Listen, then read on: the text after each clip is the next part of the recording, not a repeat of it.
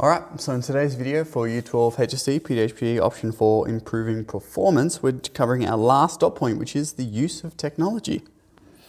So on the left-hand side of the syllabus, today we're going to go through two things, being training innovations, e.g. lactate threshold testing, biomechanical analysis, and equipment advances, e.g. swimsuits and golf balls. Alright. How you apply that information on the right-hand side of the syllabus. We need to describe how technology has been used to improve performance, but also argue ethical issues related to technology use in sport, such as, has technology gone too far, and has access to technology created unfair competition? Let's do it.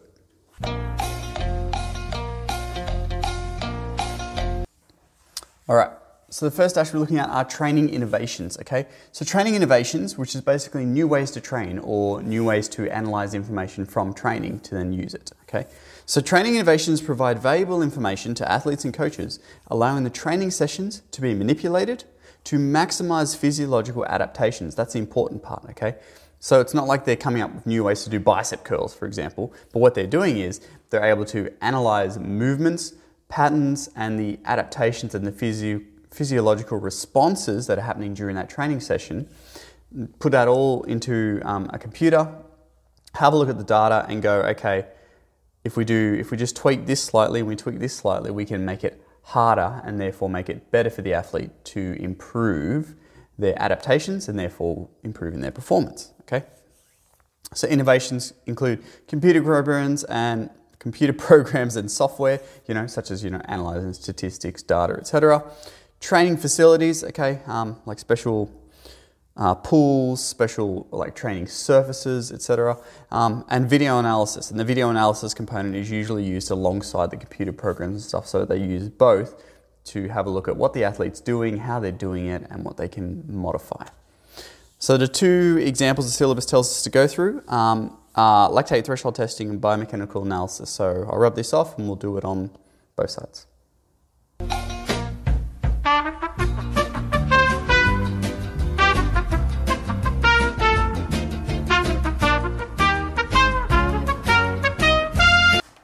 All right, so our two training innovations are biomechanical analysis, lactate threshold testing. So we'll go through biomechanical analysis first. Biomechanical analysis involves filming performances and evaluating movements, techniques, and statistics, okay? It is strengthened by the use of full body sensors. So you may have seen pictures or videos of athletes and they're wearing basically these full suits and they've got little black dots all over them, okay? And it's basically analyzing all of their movement as they perform their sport. From that information, coaches can then identify strengths and weaknesses within the athlete's performances. They can correct movement patterns and techniques if they're not quite efficient, and therefore improve future performances. All right, so it's very valuable, very important information to have if you have access to it. The other one is lactate threshold testing. Okay, so if you remember back from your energy systems, you should know the word lactate should come to mind. Because you have your lactic acid system, all right, which is an anaerobic energy system. So fatigue from lactate accumulation is a strong indicator of aerobic performance, all right? So when you're working aerobically, you shouldn't be accumulating lactate. So why is this important, all right? Well, we know that lactate builds up when we work anaerobically, okay? So knowing how hard and how fast an athlete can continually perform in their aerobic zone is highly valuable, all right? So if you remember, you've got your training thresholds, okay? So cast your mind back. You've got an aerobic training threshold and you've got an anaerobic training threshold. Now remember, if you're above the aerobic training threshold, you'll make aerobic gains. And then if you hit the anaerobic training threshold, you make anaerobic gains and you stop making aerobic gains. Now, we roughly noted at somewhere between 80 and 90% of your maximum heart rate, okay? But that's guesswork. Lactate threshold testing, however, tells you specifically that athlete how hard they can work before they start accumulating lactate, which means that they are at the very, very top of their aerobic zone, which means they are making the most adaptations aerobically that they can. Hence, very important and very valuable information. So when coaches know this point, okay, they can modify training sessions so that athletes can maximize their aerobic gains, all right? Makes sense. Now this is done a couple of ways. The first way is done via blood sampling. Now this is obviously time consuming. It means you've got to stop the athlete working, draw blood out of them, analyze the blood, okay, it's a long process, it's an expensive process. Or more recently, we have wearable lactate analyzers, okay, which are basically, from my understanding, is that you sort of wear it like a watch, but it will analyze blood samples from you. So it just gives you like a little prick, analyzes the blood on you, sends that information off to the coach, and they can monitor that consistently as you perform, all right? Now, obviously, that type of technology, very, very expensive, all right? Which brings us to our point of ethics. So ethically, both methods are hindered by availability, all right? Teams with greater funding will always be able to afford more, when the athlete from a less fortunate team may actually be naturally better, but they just can't win because they don't have this stuff, right? So imagine you've got two athletes, all right? Let's make them twins, but they were separated at birth, okay? So genetically they're the same, identical twins. So genetically they're the same, they have the same ability and whatever, all right? This guy goes to train with, you know, someone expensive, USA, Russia, China, etc. And this guy goes to train with someone less fortunate. I don't know, pick some small European country, all right? So ideally, in the competition, these two should equal if everything else was equal here, okay? But because this guy has access to training innovations, such as biomechanical analysis and lactate threshold testing, they're able to maximize their training sessions and therefore get greater performance and greater improvements, as opposed to this guy who genetically is the same, but doesn't have access to this stuff, so they just sort of, they hit like a ceiling as to how high they can perform, whereas this guy will obviously get more information and therefore be able to perform better. Yeah, so that's the point of ethics, and that's our training innovations. We'll now move on to our equipment advances.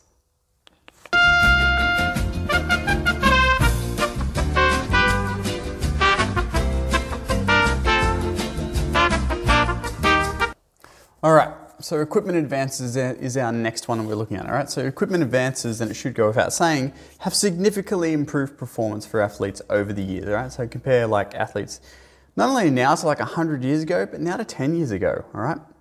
A lot of the times, most of the time when you watch the Olympics, world records are getting broken. It's not because the athlete genetically is any different, all right? We're still basically the same people. But through our better ways of training, e.g. training innovations, and through the different equipment that we now use, it makes us better, all right? I'm not taking away from athletes, by the way. You still need to be the absolute top athlete to break those world records. But this stuff definitely helps. So common ways which this has been done by, number one, reducing times, all right? So for example, shoes that promote forward movement, all right? So like, you know, like Adidas Ultra Boost, like I know that they're just a very generic shoe. You obviously get very, very expensive versions of those if you're an elite athlete. But those shoes basically store kinetic energy. So when you step on the ground, it sort of, you know, boing, promotes you to go forward, all right? That obviously promotes movement efficiency. It means that you don't need to be putting in as much effort to move forward, and therefore that type of stuff has improved performance, all right? Number two, improved distances. Okay, so for example, golf clubs made from graphite and titanium as opposed to like the old, fiberglass and wood, all right? So graphite titanium has a lot more whip in it as it comes through, but also it's stronger. So as the club makes contact with the ball, that whip that happens obviously hits, like the contact speed of the club head and the ball is much faster, and therefore transfer of momentum, the ball goes further. Number three, improved consistency, all right? So looking at golf clubs again, golf club heads that are obviously larger, all right? And they're made from different materials, and they therefore reduce hooks and like accidental hook and slice. So if you ever play golf before and you hit the ball and it pings off to the left or pings off to the right and like just goes over the road and, you know, hit the old lady's house because you've just got a bad slice. Well, golf clubs these days, expensive ones, you've actually got to try hard to do that, all right? So they greatly improve consistency, which has an issue in itself, but we'll talk about that in a minute. So other types, and I've got a big list here in your class notes, but other types of equipment advances include clothing, so e.g. the type of material that's used. Swimsuits are a common one, which we're going to go through in a minute. Clothing that improves aerodynamics, shoes, etc. So you've got protective equipment, such as tackle suits and bags, protective headgear, mouth guards, shin pads, shoulder pads, etc., etc. We've also got equipment modifications such as in cycling, surfing, sailing, cricket and tennis, heart rate monitors and biofeedback, so wearable devices, all right? And lactate threshold testing is one of the ones that goes with. And rehabilitation equipment such as artificial joints, ligaments and tendons, ultrasound, laser, but also on a much smaller scale like recover, like skins, okay, would fall into a rehab equipment thing. Yeah, so here is a major issue. It's not an issue, it's a good thing, but it's also a bad thing, all right, which I'll talk about in a minute. But due to equipment advances, it makes sport safer, which is good, but it makes sport easier to participate in due to easier skill execution, all right? And I'll touch on this when I address golf balls in a minute. But in a nutshell, basically 10 years ago, the only world-class golfers were, not 10 years ago, 20 years ago, the only world-class golfers were ones that were actually good at golf all the time. But these days, because of all this equipment advances, it has increased that bell curve, if you want to think about it, as to high skill execution. So now you've still got to be an elite golfer to win PGA Tours, but there's much more people on lower handicaps these days because of this equipment advance, and not generally because everyone's just got better at golf. Anyway, I'll go through the two examples, swimsuits and golf balls now.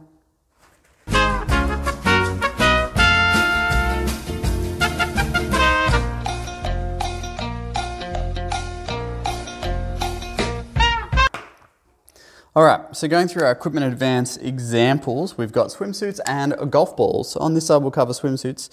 All of these notes, once again, are much more in-depth in your class notes, so make sure you read through them.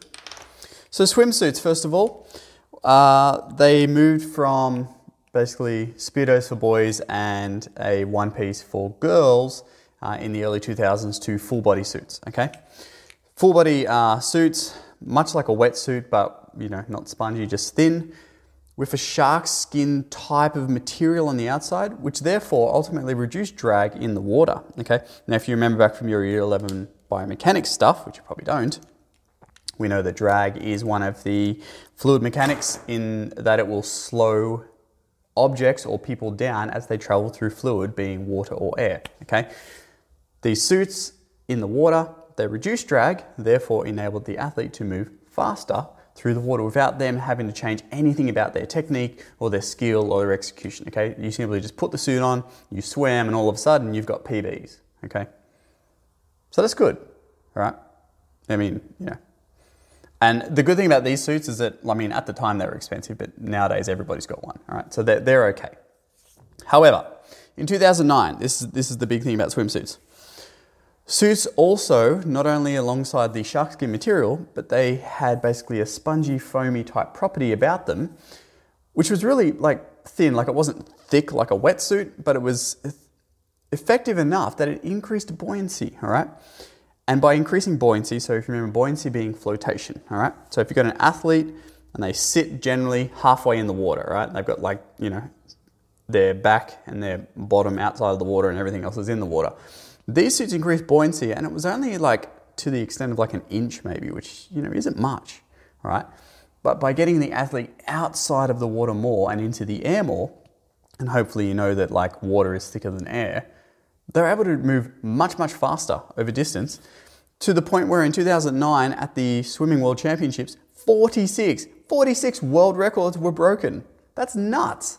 I think at the Olympics just gone, there was only 4 or 5 world records broken across the whole games, all of the events and everything. In this one event, because of these suits, 46 world records that have stood for years and years and years were broken, all right? So they were then coined super suits. And this is where the ethical problem comes in, right? Super suits were not available to all athletes and all teams, all right? 1, they were expensive, okay? But 2, most athletes and most teams are tied via contracts and sponsorships to certain people. So for example, I'm not sure, I think Australia might be with Arena, and USA might be with Adidas and whatever, okay? So all of those athletes in that team have to wear that company's stuff, all right? Now, when the super suits came out, there was only like four companies that produced them, all right? And across the 4 companies that produce them, and you know, there's like multiple companies that do swimming gear, right?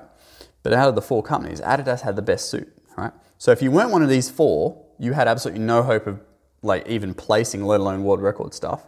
But if you were one of these 4, well, hopefully you were Adidas because they had the best suit, the best super suit, all right? It therefore was unethical, okay? Because the winner of swimming was no longer determined by their skill. It wasn't determined by their hard work and preparation, all that kind of stuff. It was simply determined by the brand that they wore, okay? So you might be thinking, oh, well, you know, that's fine. We'll just give everyone the suit, and therefore it's no longer an ethical problem. I mean, that's true. But remember, companies still have contracts and sponsorships, so you can't just give everyone an Adidas suit because that's going to make all the other swimming brand and companies out of business, which is no good. So therefore, FINA, the overarching governing body of swimming, decided the only fair thing that they could do was simply ban the buoyancy properties in suits from then on and going forward. Okay, so nowadays you look at the Olympics just gone, athletes are back to wearing, and you know, since 2009, they have been back to wearing full body suits still. The material on the outside is allowed to change, but it needs a certain requirement of like thickness or thinness, I should say, to the point where there is no buoyant properties in that suit. So that's swimsuits. And the second one we've got is golf balls, all right? So there used to be 2 types of golf balls, and at the start of every hole you could pick your golf ball, okay? You could have a high spin ball or you could have a distance ball, all right? Now high spin balls were good for courses that basically had lots of left and right curves around it, because if you did need to do a draw or a fade, which is basically an intentional hook or slice, a high spin ball would enable you to get greater control on that draw and fade. The second type of ball was a distance ball, okay? So it basically minimized draw and fade, but it traveled a lot further. So very good on like long, straight holes, okay? But research, obviously, being smart little cookies, have now combined the benefits of both of those things into one ball. So now you can get a ball that travels far and you can still draw and fade it just as easily, all right? And then since then, so this all happened about 20 years ago, and then since then they've constantly been improving on greater speed and distance in the golf ball core itself. So if you hit a ball now, it's more likely to travel further. So golf balls, as I just said, now travel further, are less likely to hook and slice, and are easier to control, okay? Ethically, while golf balls are much more accessible than they are to swimsuits, like these swimsuits for like thousands and thousands of dollars, you can go pick up like a pack of top quality golf balls for $100, if that. So while golf balls are much more accessible, they're still bound by the whole sponsorship contract thing, because different golfers are sponsored by certain companies, you know, Titleist, what's another golf company? I want to say Spalding. I mean, they're not really a golf company, but they do golf stuff. What's another one? Ping, there you go. Titleist, Ping, etc. Right?